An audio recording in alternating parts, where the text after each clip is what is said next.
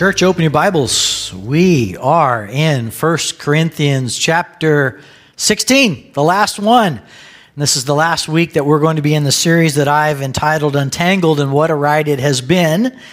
In fact, I want to do something as we dive into the last chapter, which is just take a little trip down memory lane.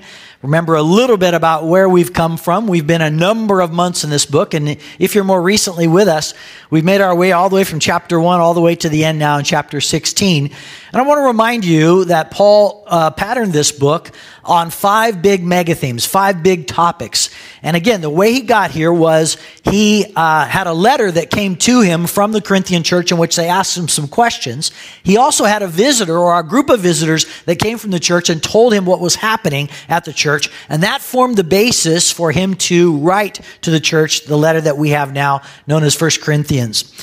These are some of the big topics. I have the topic as well as one verse that goes with it. If you remember, we started off chapters 1 and 3 and 4, dealt with rivalries and factions in the church. And so people were saying, hey, I follow Paul or I follow Apollos, and they were making a big deal out of that. And Paul said, I planted, Apollos watered, but God gave the growth. So neither he who plants nor he who waters is anything, but only God who gives the growth. And so he was right-sizing them and saying, hey, you're not following any human individual per se. You're following God, and we're mere servants of his.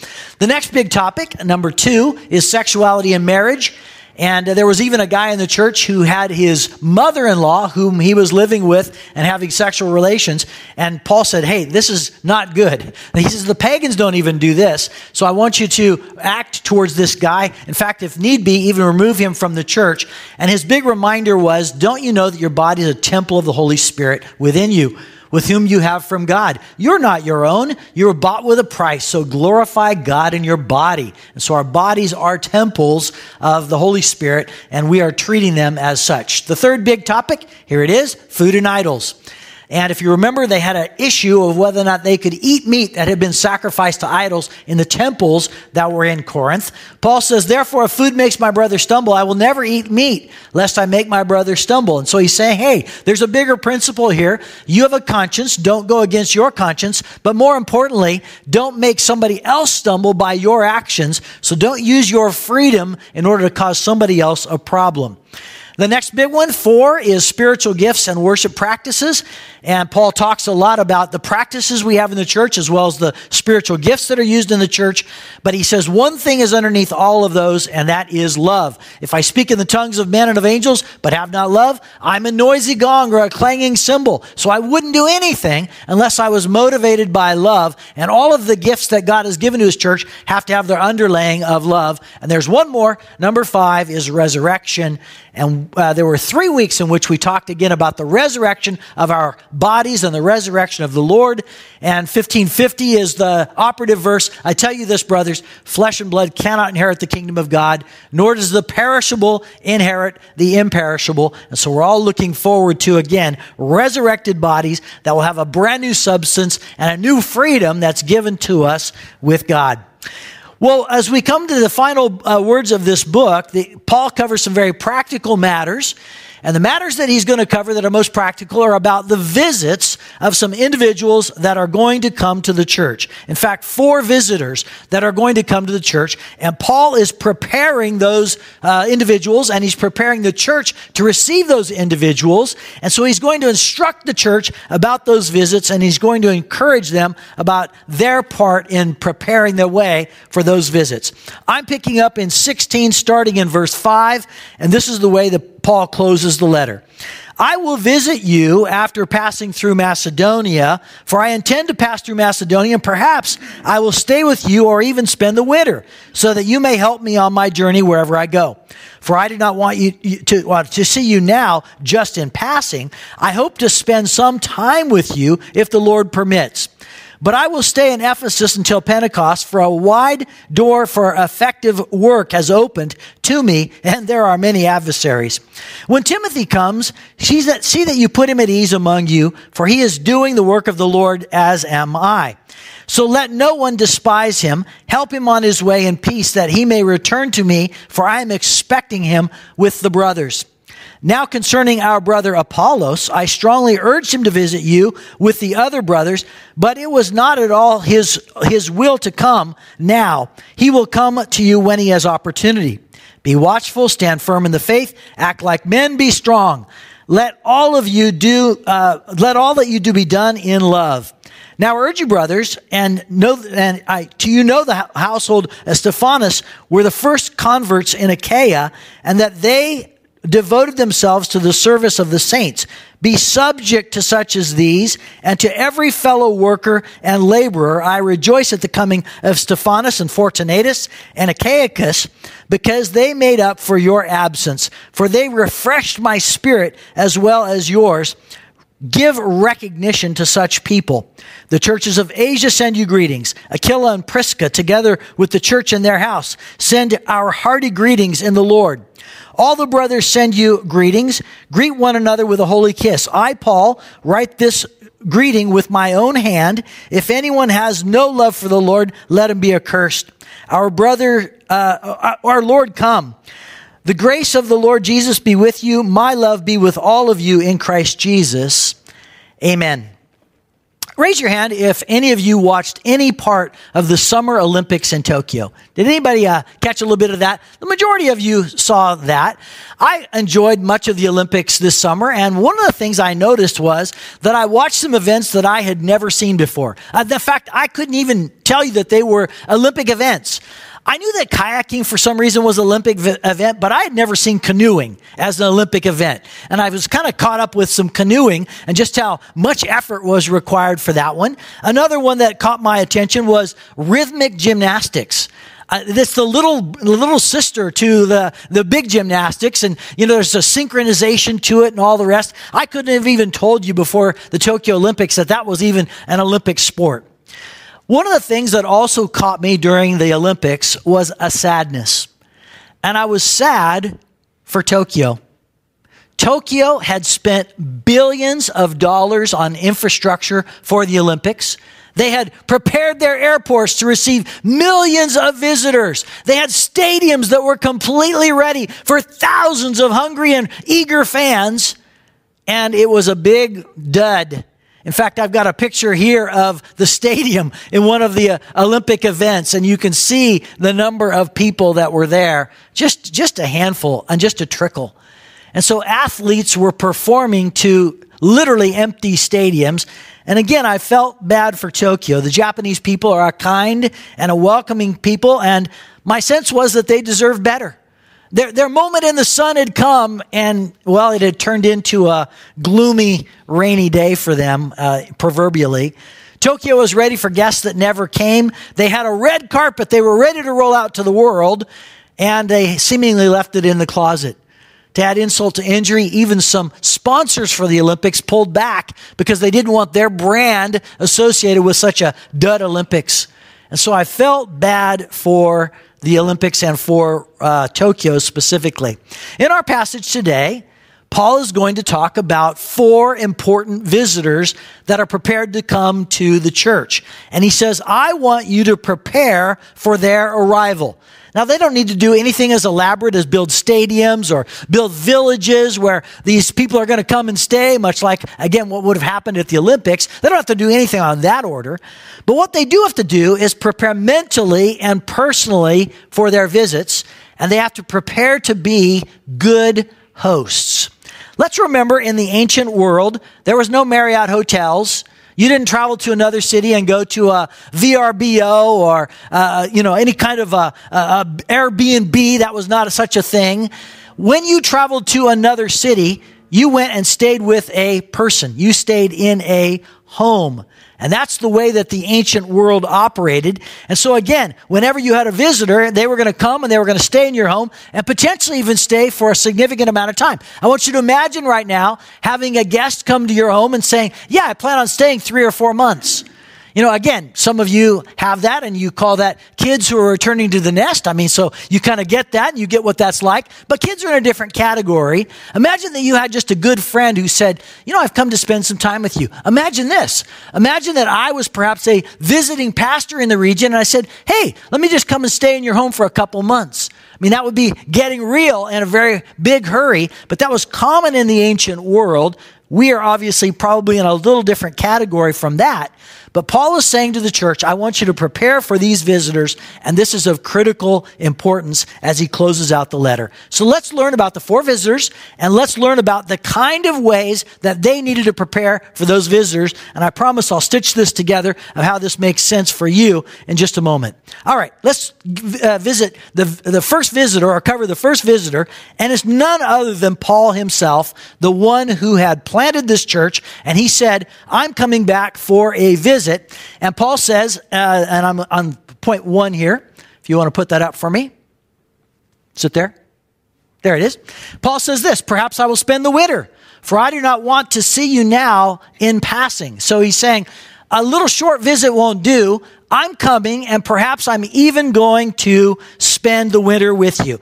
This is not a hit and run visit. It's something that Paul knows with all the topics he's covered with them. They need a time to be together. They need a time of simmering and soaking together. And he's saying, perhaps I'll even spend the winter. It's right now is coming upon Pentecost, which is the spring. And he's saying, I'm going to continue to stay in Ephesus over that time, but then I'm going to come to you after that, and I'm perhaps going to spend the winter time with you.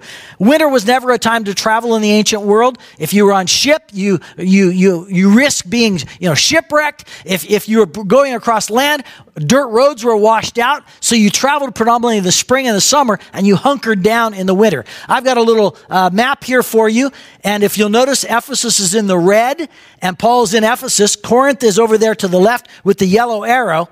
Normally, you would just take a boat and you'd sail right across. It was a common seafaring route. But in this case, Paul says, I'm going to make my way along the land route, and I'm going to go up and over the land because I want to visit some churches that are in the Macedonia region. So he's saying, I'm going to make that longer visit, and I'm going to come to you, and I'm going to stay with you for a prolonged amount of time. Why would Paul want that long visit? Well, with all the things that he had just covered, he needs time to let that unfold now with the church. Let them ask more questions, spend more time together. And he says, I won't come right now because I'm in Ephesus and there's a wide open door for me, but I intend to come to you and spend a longer period of time. Church, there's often times in which we are needing to have a longer visit with somebody, have a longer period of time with somebody. Short fixes will not do. You need time to, again, let things simmer and cook. Let me tell you, our discipleship relationships are like that.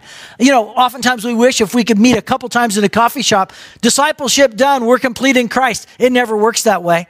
It's long visits over long periods of time in which we see Christ formed within people. Discipleship takes time. I also think about perhaps counseling. And wouldn't we all wish we could go to a counselor one time and it's like all the problems just zippity-doo, here it is, we're done. You know this. If you've been to a counselor, I have before in my life. And, you spend the first month for them just getting to know your story. You're really not even addressing any of the major issues yet. They're just getting to know who you are, the lay of the land, and maybe the longing that's in your soul. And now you've finally got a roadmap to kind of work from. But the first period of time is just a get to know you time. Some visits take time.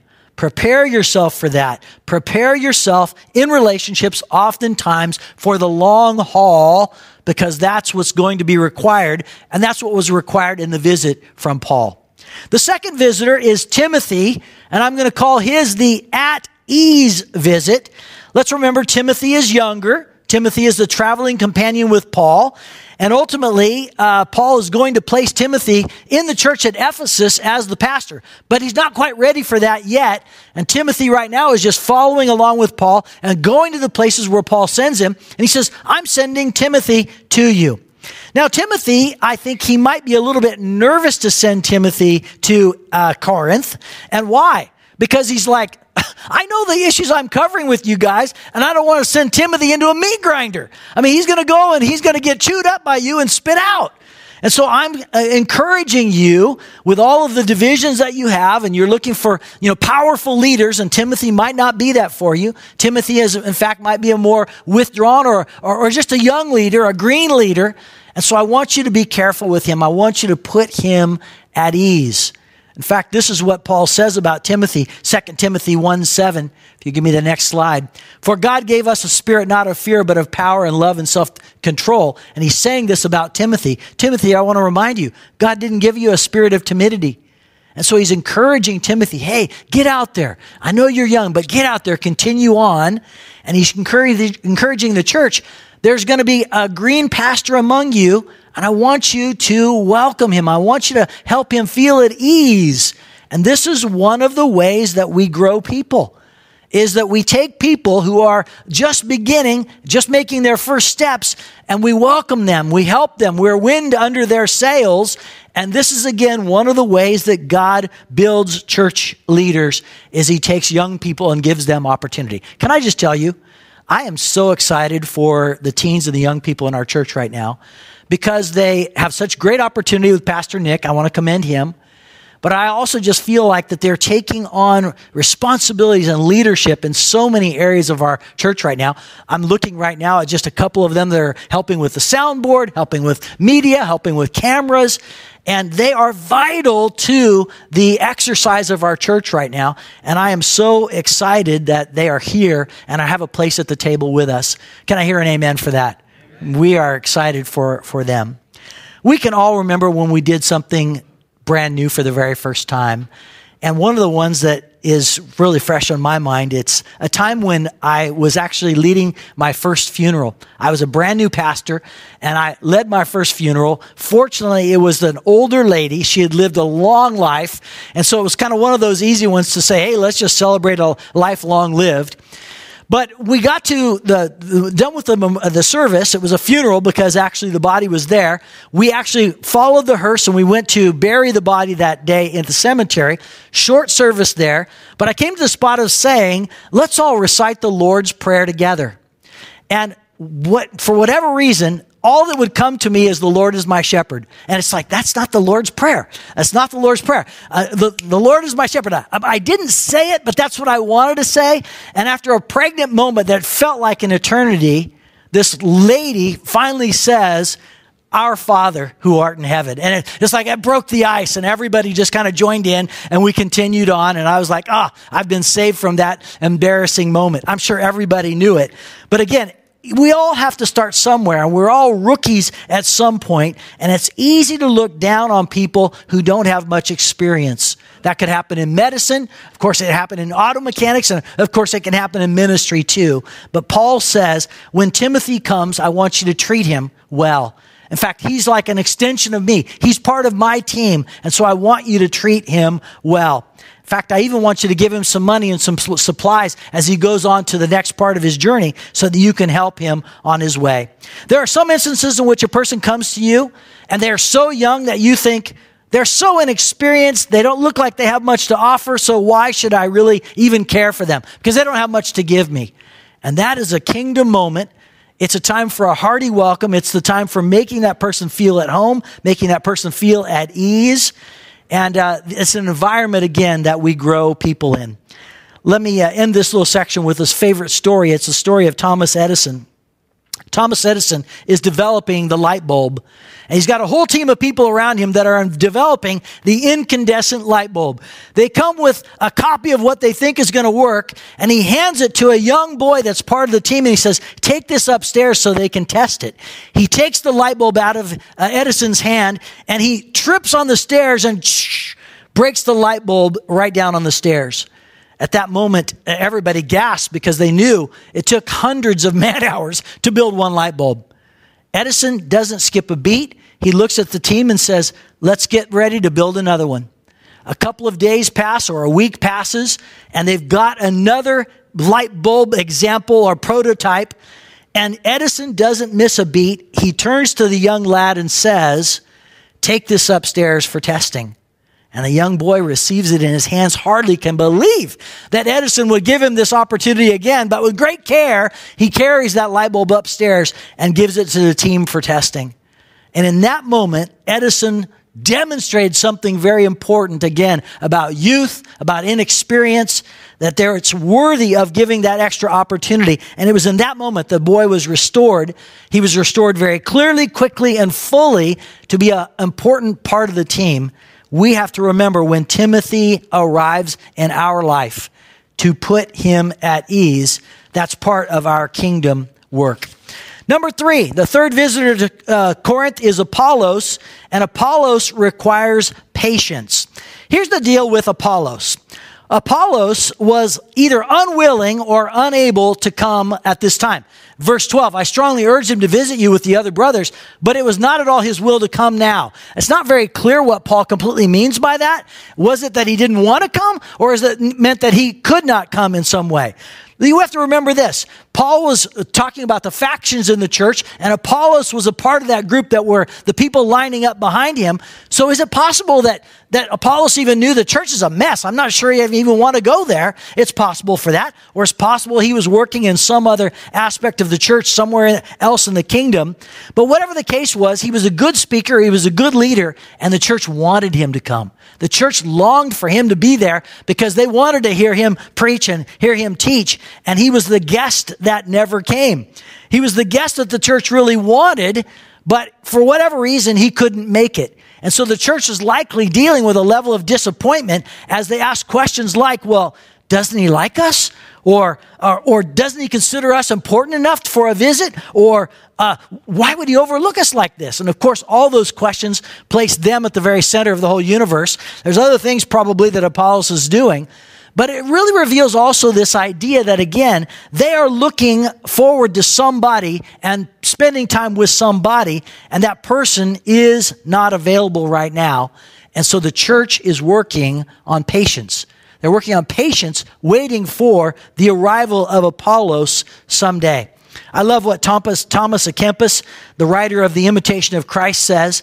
Here's a quote from him. He says, he's not truly patient who will suffer only as much as he pleases or from whom he pleases.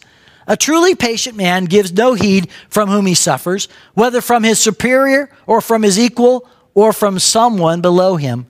And so the church is having patience worked into it right now. During COVID, we have had a gigantic exercise in patience. All the things that we have wanted to do, places we've wanted to travel, places where we visit, people we've wanted to visit, all those things have been kept back from us. And we have been in this gigantic waiting period of patience in order to learn something from God in that. Church, there are times in which you have somebody that you want to see and they're not available. It could be a person that you rely upon, maybe a doctor that doesn't have any openings right now. Or maybe it's a school teacher. It's before a really important test. You want to see the school teacher. They're not available.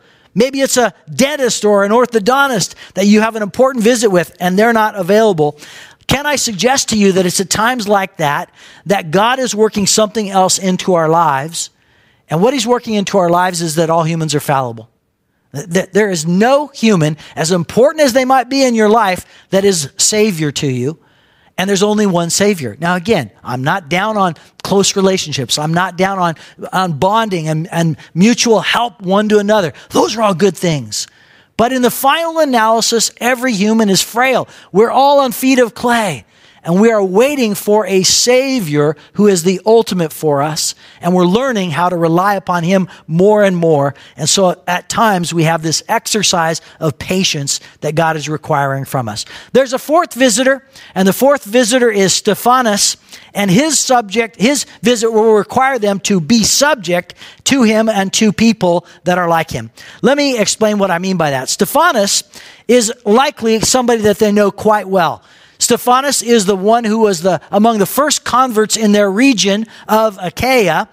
And some people believe, and I think I follow along with this, that Stephanas was actually the letter carrier of this letter to the Corinthian church. Stephanas was likely the one that brought the letter from Corinth to Ephesus, where Paul was, which was their letter. And now he's the turnaround that's taking Paul's letter back to them. And so he is this letter carrier. Paul is cheering Stephanas because he says he's devoted to the saints. He looks out for people. He cares for people. He builds up people. He protects the church in many ways. And that's why, again, I'm commending him, Paul says. Likewise, he's got a couple of companions, Fortunatus and Achaicus. Akakakis, I think that's what it is. And he says, when I have both of those guys come to me, they're going to more than make up for your absence. And again, that may sound a little bit like a slam on the Corinthians. He doesn't mean it that way. What he's saying is, when they're here, they're going to more than make up for how much I long for you or how much I love you. So I'm really looking forward to their visit. And Paul says, I want you to be subject to people like these. What does he mean by be subject? Well, it's learn from them, follow them, pattern your life after them. Paul says this, follow me as I followed Christ in 1 Corinthians 11. He's not being arrogant in saying that. He's just saying, I followed Christ for a longer time. And so as much as I'm following Christ, you follow me and you'll learn about how to emulate what Christ is like. And many times God puts people in our lives, like Stephanas, who are individuals who we could pattern our life after, who we could do the things that they do. I have a favorite book of mine on mentoring, and it's called Connecting by Bobby Clinton. I've got a picture of it here. And he makes a very important distinction in the book because he talks in the book about active mentoring and passive mentoring. Active and passive. Active mentoring is when you spend time with another person and you are learning from them. You're either with them in a one-to-one relationship or perhaps a small group relationship, but you're learning from them in a very active one-on-one flesh way. A passive mentor is somebody that you perhaps never met before, but you've read enough of, or you've learned from enough of their talks or the content that they have from their lives that you feel as though you know them, although you've never met them. I know that for many of you, Oswald Chambers fits that category. My Utmost for His Highest is one of the most read devotionals all over the world. And so again, Oswald Chambers is a passive mentor to many of us. Other passive mentors in my life might have been Henry Nouwen or John Stott or Tim Keller, because I've read enough of them that I understand what they're saying and I understand kind of how they would conduct themselves in life or action. And so Paul's saying we all have individuals around us who are either active mentors or passive mentors. We rely upon both of those, and oftentimes we learn from individuals and we learn about how to conduct our lives as a result of how they have conducted theirs. Well, that is the four visitors and what they require. Paul would come and he would require a long stay. Timothy would come and he would require a little care, put him at ease. Apollos would come someday, but until then you got to have patience waiting for his arrival. And Stephanas would require us to emulate him or be subject to him. I doubt any of you will have these visitors or visitors like them that will come and stay in your home. That won't happen. That's not kind of our culture. But you're going to run across them at church all the time. You're going to run across a Paul or a Timothy. You're going to run across somebody who is an Apollos who you'd really like to be with, but who's not available to you. You'll run across a Stephanas who is somebody worth emulating in your life. And so as we expand beyond the leaders that Paul talked about, we're going to run across people who are going to need more time. We're going to run across people who are going to need a little more TLC, a little bit more encouragement. We're going to run across people who need patience, and we're going to run across people who call us to emulate them. I'm wondering, out of that list, which is the easiest for you and which is the hardest? I think we face struggles and trials oftentimes in all of those categories, but the importance of interacting with people like that on an ongoing basis is, by the way, part of our own sanctification. God is shaping you as you meet those kinds of individuals.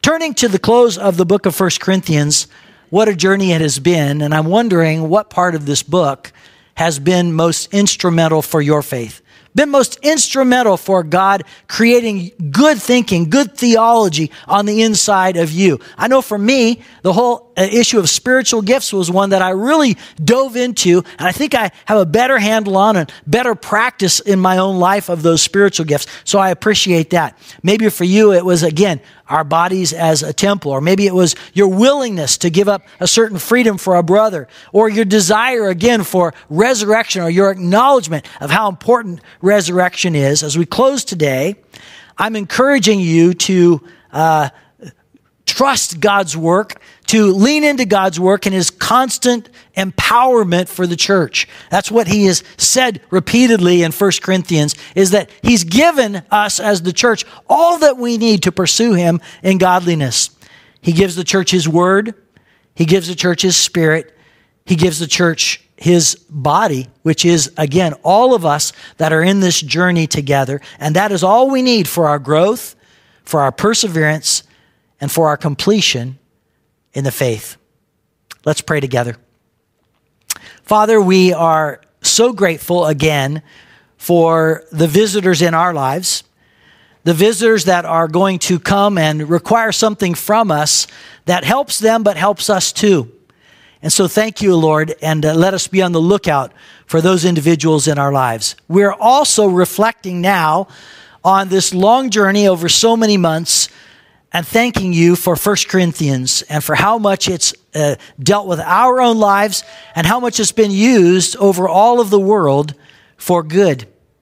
We thank you again for the message of 1 Corinthians. We ask that it would take deep root in our lives. We are a grateful people, glad that we are called to be sons and daughters of Christ and of you, Father. And we, Lord, are now yielding our lives once again, saying, let us be a fragrant offering for you. We pray this in Christ's name. Amen.